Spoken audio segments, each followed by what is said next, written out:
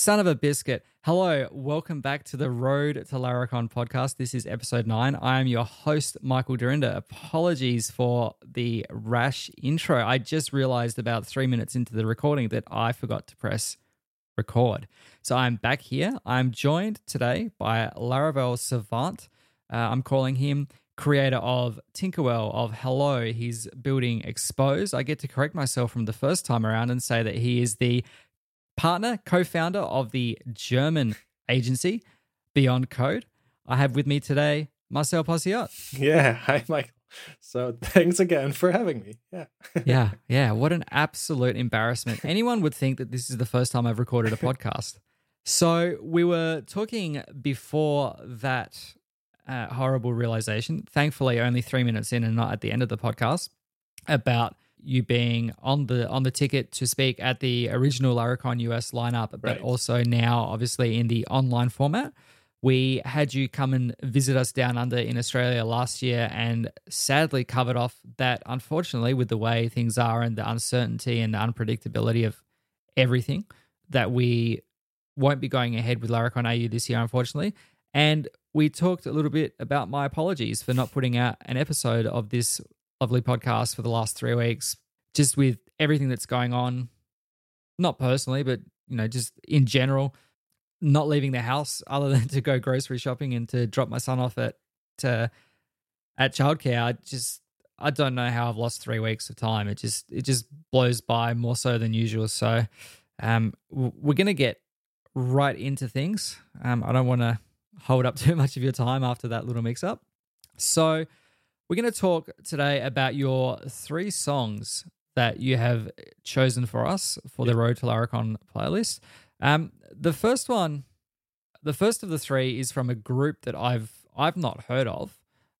So I want you to tell me a little bit about this. It's a very interesting intro to this song. Tell me about this one, Marcel.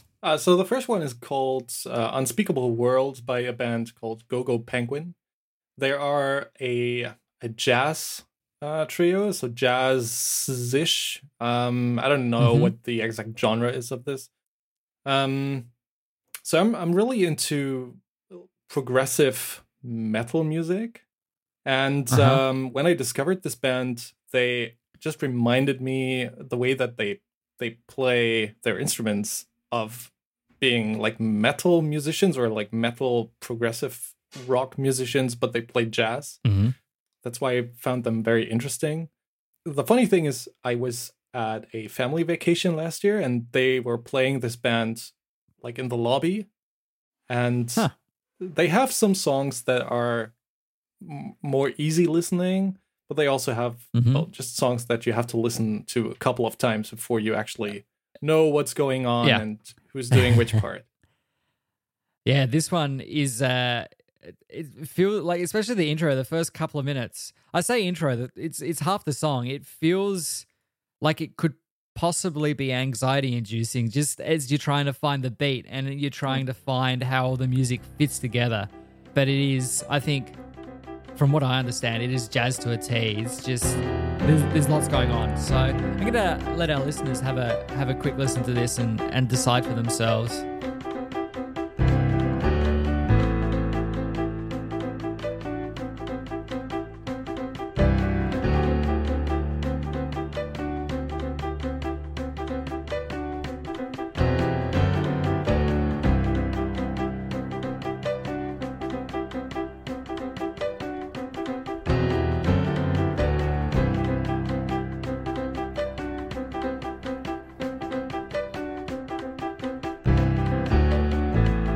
Yeah, that is wild. That is just running all over the place, and I think it would take a few listens to get into it if I could bring myself to it. So, is that the kind of music that you're listening to when you're concocting your next application, the next thing that you're going to unleash on the Laravel community? Yes. Is this how we came up with Expose?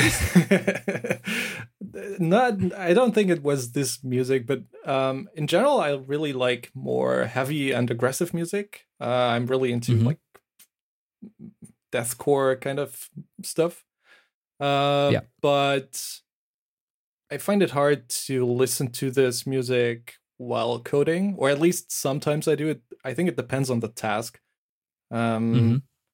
So while coding, I really enjoy listening to instrumental music.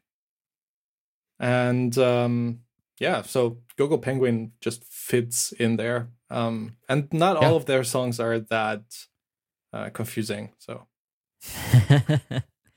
Brilliant. Excellent. Well, moving on to the second of your tracks, this one is from a group that I am familiar with. Only by name. I've never really listened to the music. It's a very different take, but probably more closely aligned to what you just said about the kind of your music that you typically listen to. Tell me about your second track here. yeah, the second track is from a band called the Dillinger Escape Plan. The song is called Milk Lizard. From what the band does, this is also one of the songs that is the easiest to listen to, I'd say, because it's very melodic. Right. And yeah, I think they started out like as a hardcore band. Mm-hmm. And at the heart of it, they still are. But unfortunately, they broke up, I think, 2 years ago.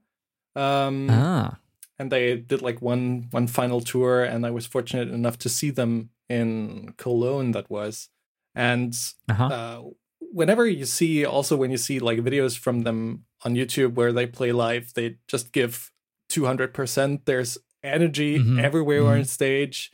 They're jumping around like crazy, smashing guitars, smashing the drum set, stuff like that. And at the end of the gig in Cologne, everyone from the audience was on stage with the band. It was just crazy.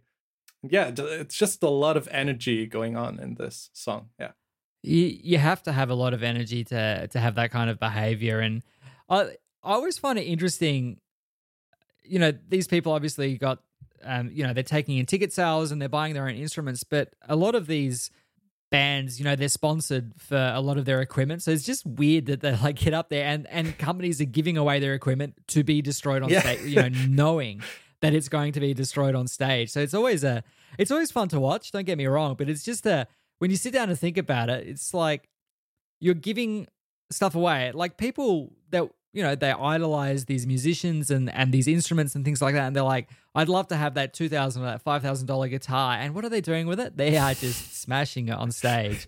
Whereas my brother who plays the guitar, he will go on Gumtree and Facebook Marketplace and things like that and buy like a $20 smash guitar. So he'll play a gig with these $20 instruments and then he would just destroy them on stage. Yeah. So yeah, but I think it's a different end of the spectrum, but same kind of behavior. Yeah, but I also don't think they do it like at every show. Sure. Yeah.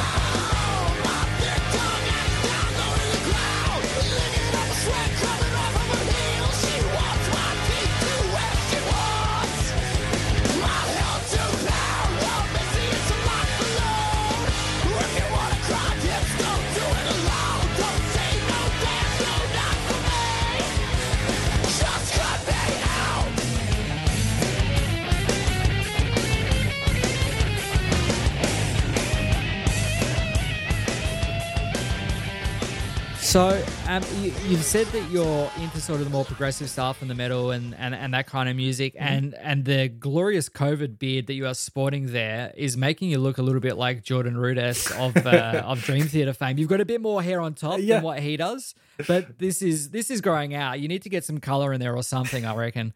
Have you played any instruments? Do you play any instruments? Do you sing? Do you do anything like that? I started playing keyboards. Like in music school for 10 years, and then it would have progressed into piano. And at the time, that's when I started getting more interested into guitar heavy music, like Nirvana at the time and The Offspring and stuff like that. And then I started to pick up the guitar, and I think played it for like 3 years maybe in the music school to actually learn it. And then I had a band, but that's also, I think I stopped playing in the band when I was like 20, 21, something like that. Yeah, and we were doing the metalcore stuff that was in at the time. Yeah, and now my guitar is mostly sitting in the living room and waiting to be played.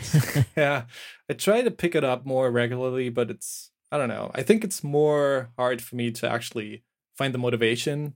I think I say to myself as an excuse that I don't have the time for it, but I don't think that's really true. I just don't pick it up.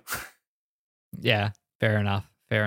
It's easier. I mean, the guitar's an easy instrument to pick up, not necessarily to play, but you can pick up a guitar and you can start strumming the strings much more easily, as opposed to like me with the drums. It's hard to find time to play drums when Eli's not around, when it's, when there's no one in the house, because it's not fun to play the drums when like Ree's around the place. Thankfully, Eli will go in there and he has great time just playing on the drums, which is always fun to watch. But get back into there, Marcel, once a week. Yeah, 30 minutes. See how you go. My Gotta get those fingers back. My son started playing drums now. I think a year ago. So we have, because we're living in an apartment with people under us and above us. So we have an e-drum set. I know it's not the real deal, but it's good enough, at least for a 7-year-old. And I actually thought about just getting drum lessons because I really like to listen to a lot of drum heavy music. And I always just wanted to play it. So I'm thinking about doing that, but I guess it would be really tough to get started. Nice. Yeah. It's hard to get started. It's hard to get the coordination and get all of your arms and legs doing different things at the same time in a coherent way. So it's definitely a lot of fun, but it's hard to learn. And if like you may find that you just don't have that coordination. So right, it varies person to person. But on that note, and continuing on with the more progressive theme, hit me with your third and final track today.